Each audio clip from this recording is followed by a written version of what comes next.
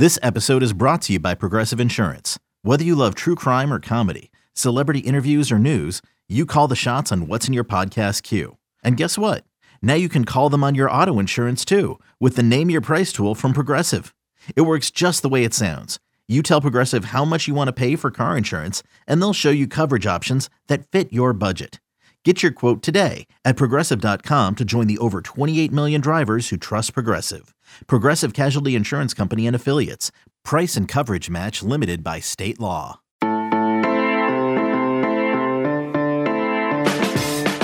Texas and Alabama, the game of the week in college football, is finally here, and it's quite amazing to think that these two programs haven't met since we saw them in the national championship game more than a dozen years ago. Of course, you guys remember that, Colt McCoy getting injured early in that game for Texas, and Alabama pulling away to win a national championship, and both programs have been on kind of opposite trajectories since then. Texas on again, off again, but hasn't been able to win a Big 12 championship, and obviously has not been back to the BCS National Championship or the College Football Playoff. Alabama has since won 7 SEC titles and 5 national titles under Nick Saban. Now they meet once again in Austin, Texas. Texas with an opportunity to show that they're back early in the Steve Sarkisian era, and of course against Nick Saban. To talk more about this last decade and what to expect going into Saturday, we turn to Travis Reier with Bama Online and Chip Brown with Horns 24/7. Guys, so take me back to that night in the BCS National Championship game and where both programs were at that moment and where you guys thought they might be going in the years after that. Let's start with you, Chip. Well, Mack Brown is convinced that he had the game plan to win that game. Texas got off to a good start in that game.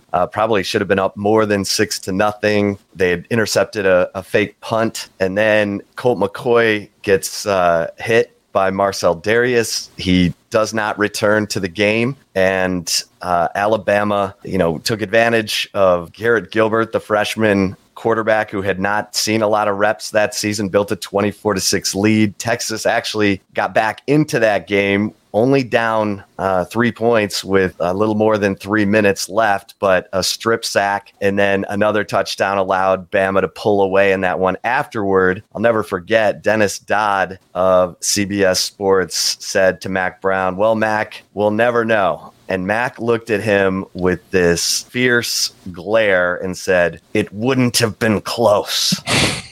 And he lost his mind after that.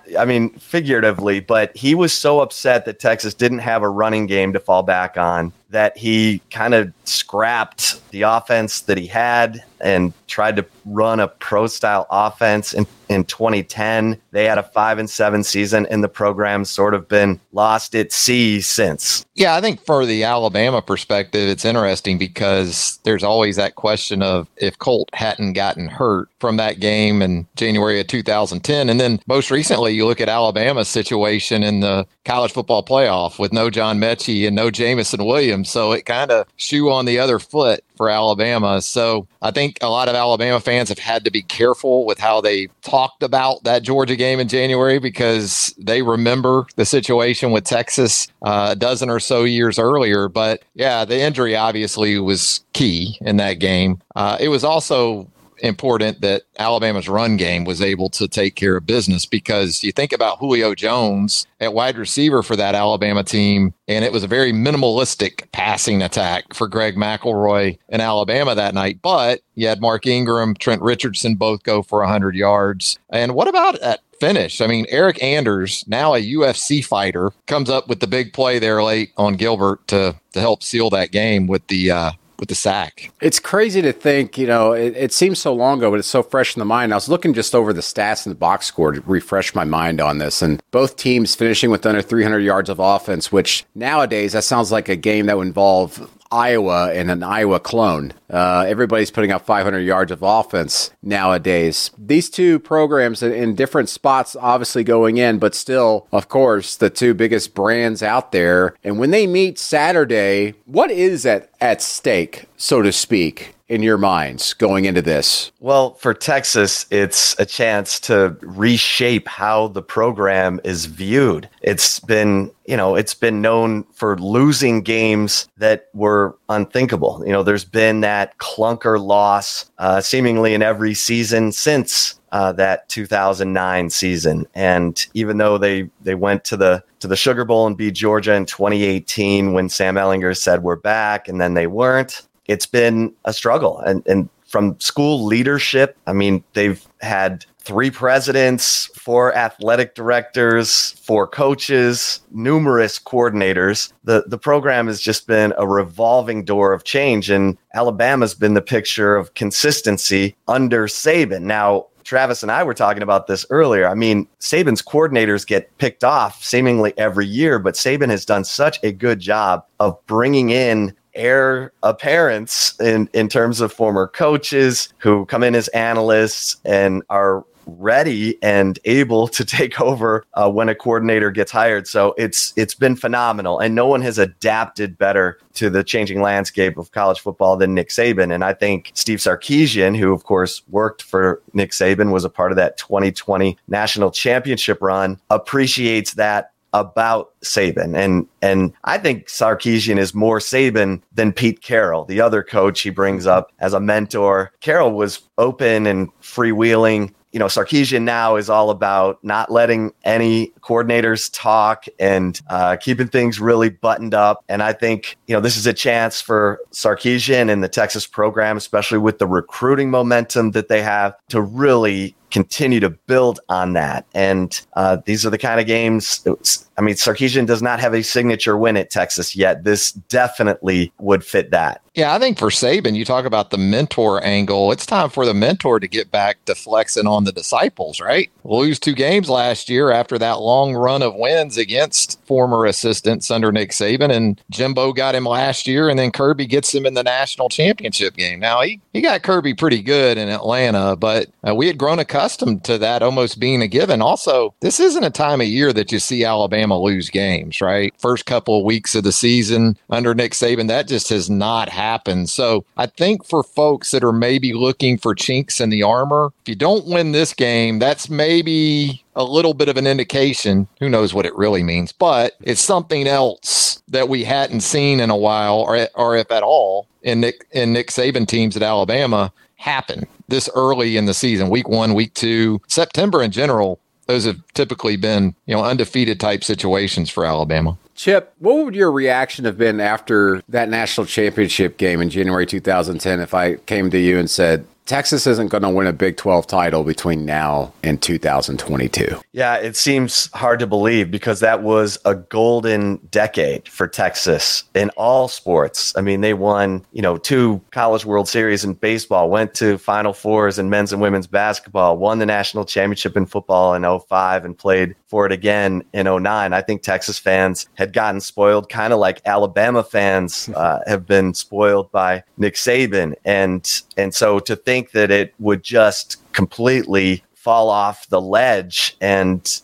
become what it has, which is, Texas has more closely resembled Auburn in their penchant for changing out coaches than, the long tenures that Texas football had come to appreciate about Darrell Royal and even Mack Brown, 16 years for Mack Brown. So it's stunning. It is stunning. And every time people ask what's happened to Texas football, all of what I just said has happened. The change in leadership, the lack of alignment from president, athletic director to coach, because after DeLoss Dodds was the athletic director for 32 years, they bring in Steve Patterson, who was basically brought in to fire Mack Brown, and then he didn't. And it cost a bunch of big money boosters at Texas a chance to try to go after Nick Saban and then, Charlie Strong, Tom Herman, and now Steve Sarkisian. So I think Texas fans feel like with Chris Del Conte as the athletic director, everything's moving in the right direction except football. They've won 2 Directors' Cups in a row, and football is the non-contributor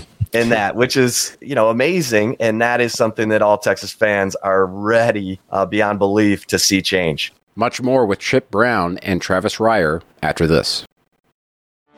Get ready for the greatest roast of all time, the Roast of Tom Brady, a Netflix live event happening May 5th. Hosted by Kevin Hart, the 7-time world champion gets his cleats held to the fire by famous friends and frenemies on an unforgettable night where everything is fair game. Tune in on May 5th at 5 p.m. Pacific time for the Roast of Tom Brady, live only on Netflix.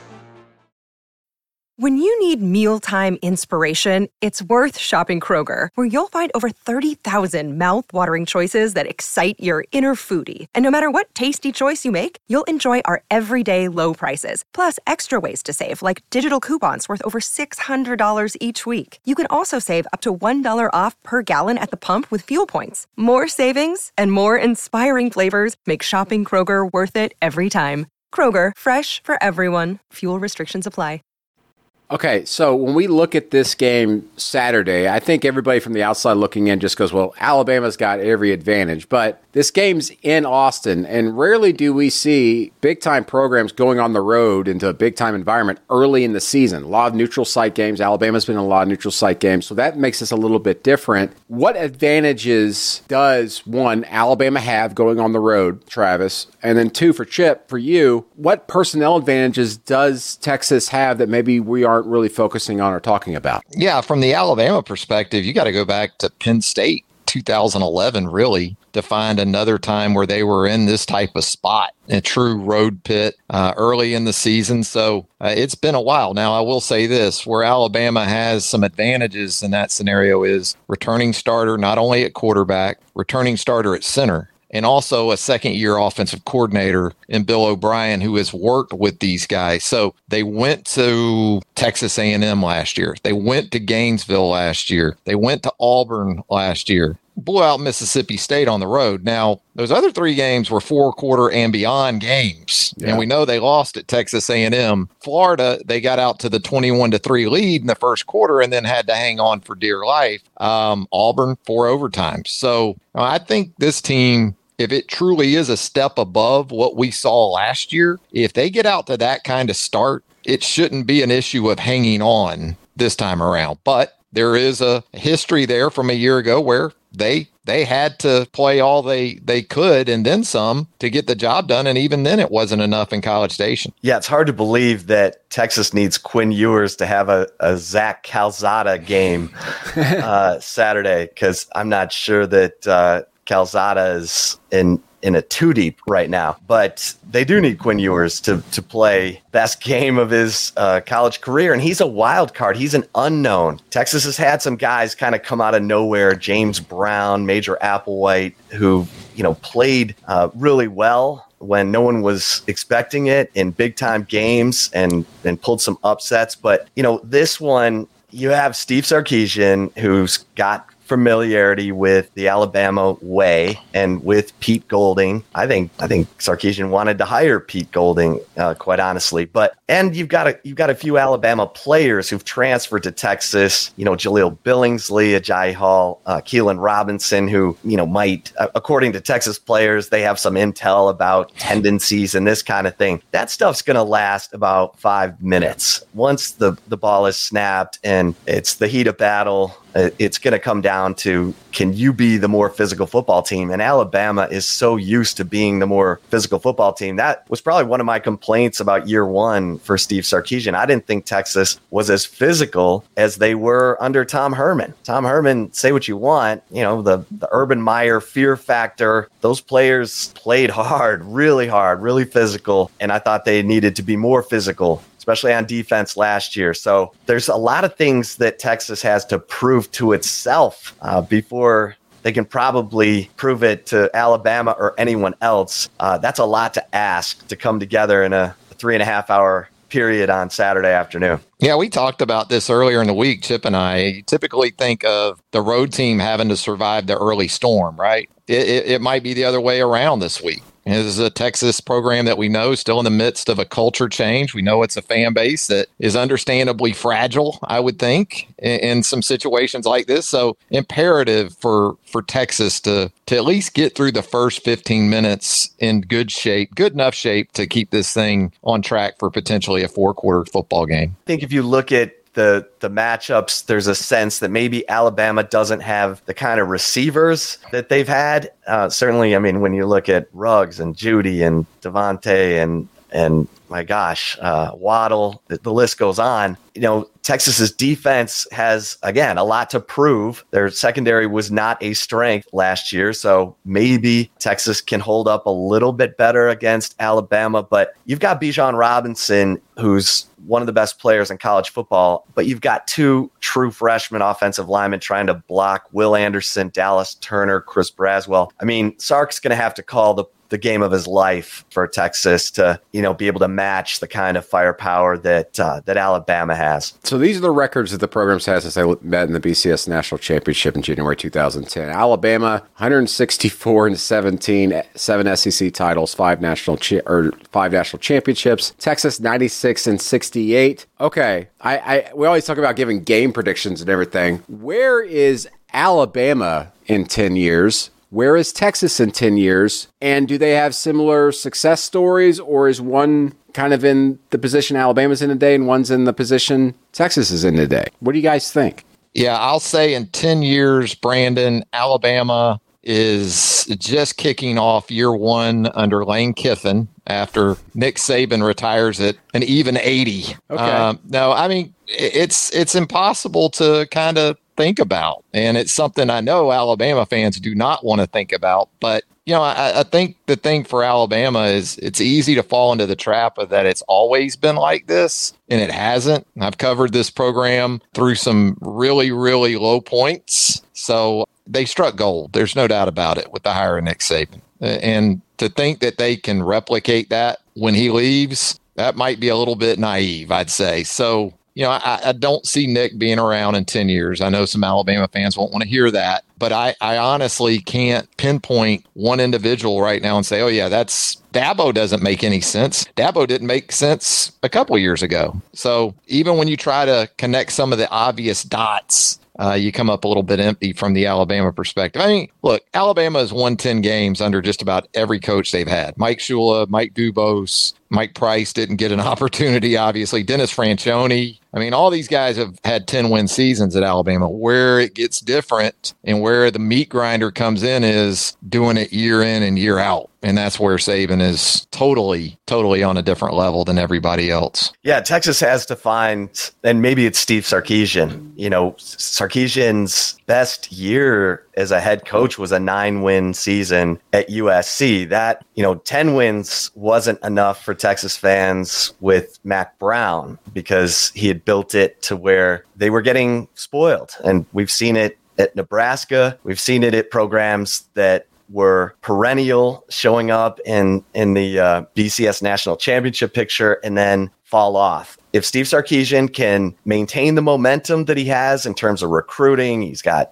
Gary Patterson as an analyst and kind of, build the enterprise the way Nick Saban has, then he's got a chance. But good heavens, for Texas fans, they're watching Baylor, which came off the funeral pyre with Art Briles win a big with Matt Rule, then win a Big 12 championship with Dave Aranda, and they're going, what on earth is happening here? So they've got to build and stack and continue to get player evaluations right, especially at the quarterback position, because Texas fans can tell you that since Colt McCoy, it's been just a desert. And that's everything. The quarterback position. And if you're Alabama and you're thinking this is it with Bryce Young, you got Jalen Milroe, you got Ty Simpson in the pipeline, and maybe one or both of those guys will prove to be elite. But you kind of knew it was coming with Tua. Jalen was very good. Mac was a little bit of a surprise, but he got the end of 2019 to really get himself into that situation after Tua was hurt. Then you go right into Bryce Young. How long can you realistically stay on a quarterback heater, even at Alabama or Texas? Yeah, it's phenomenal. It's phenomenal what Alabama's done, and Texas has a guy who's trying to emulate the Saban. And maybe Texas is about to go on that run with Ewers and Arch coming in there. Yeah, okay, that certainly helps, because Vince Young transformed the Texas football program. He transformed the leadership of that university, got them to relax and let them, play his brand of football, and it paid off in the biggest way. All right, I'm not going to let you guys off the hook, but how do you see this game transpiring Saturday? Well, I think Texas, is a 20-point underdog for a reason, because they lost at home to Kansas last year. So they've got to, get a new mindset in this program. And we'll see if Steve Sarkisian and all of his team building, his Culture Wednesdays this offseason has paid off like that. But there's just not enough war daddies, if you will, especially on defense yet. I think Alabama probably covers in this one, unless Quinn Ewers and Bijan Robinson have a game that people will never forget. Yeah, I think the game comes down to obvious things like turnover margin. If you're going to beat Alabama, Quinn Ewers first and foremost has to take care of the football. I know you got him in there and you feel like he can, help in the way of explosive plays with those weapons that Texas has, but lines of scrimmage are boring, but they still go a long way in determining football games. And that's where Alabama, on paper at least, has a pretty decided advantage in this game. Roster from top to bottom, Alabama, I think, still a little bit advanced in comparison to Texas. We talked about this earlier in the week too, Chip. This is a game that I think in a year from now, when Texas goes to Tuscaloosa and you consider the scenarios at some key positions, and just from a general depth perspective, that Texas team going to be far more equipped, I think, to do the unthinkable this year. So, yeah, I think Alabama probably wins the games. I wouldn't mess with 20 points, though. That's a lot of points. And as I said earlier, the start to the football game. If Texas can keep this thing manageable going into the second quarter, it has a shot to have a shot in the second half. Yeah, and Texas played LSU a couple of years ago when LSU won the national championship and played them to the end. I mean, they had to convert 3rd and 17. Joe Burrow to Jefferson for one of the biggest plays you'll ever see. Texas doesn't have that experience at quarterback and a leader like Sam Ehlinger, but they came out of that game with a loss, but I think they came out of it with, the fans walked out of the stadium saying, okay, we just played them to the end. And if Texas can keep this game close and it's got relevance in the fourth quarter, look, that's a building block. No one wants to talk about moral victories, but the way that Alabama's been, taking up residence in the college football playoff, Texas is trying to get there. And if they can keep this one close and battle, their players are going to come out with confidence. They're going to leave the game with confidence, and that's what Steve Sarkisian needs right now. Yeah, this game for Texas could be like the Ole Miss game was in 2020 against Alabama and Oxford. Remember that game? 63-48, something like that. Even though it was a loss for Lane, you saw that program take steps forward from that point on. So fascinating. Alabama, Texas, Nick Saban, Steve Sarkisian, so many stars on both sides. We shall see what happens Saturday afternoon in Austin, Texas. For Chip Brown and Travis Reier, I'm Brennan Marcello, and also for our producer, Lance Glenn, this has been the College Football Daily. We'll talk to you again on Friday.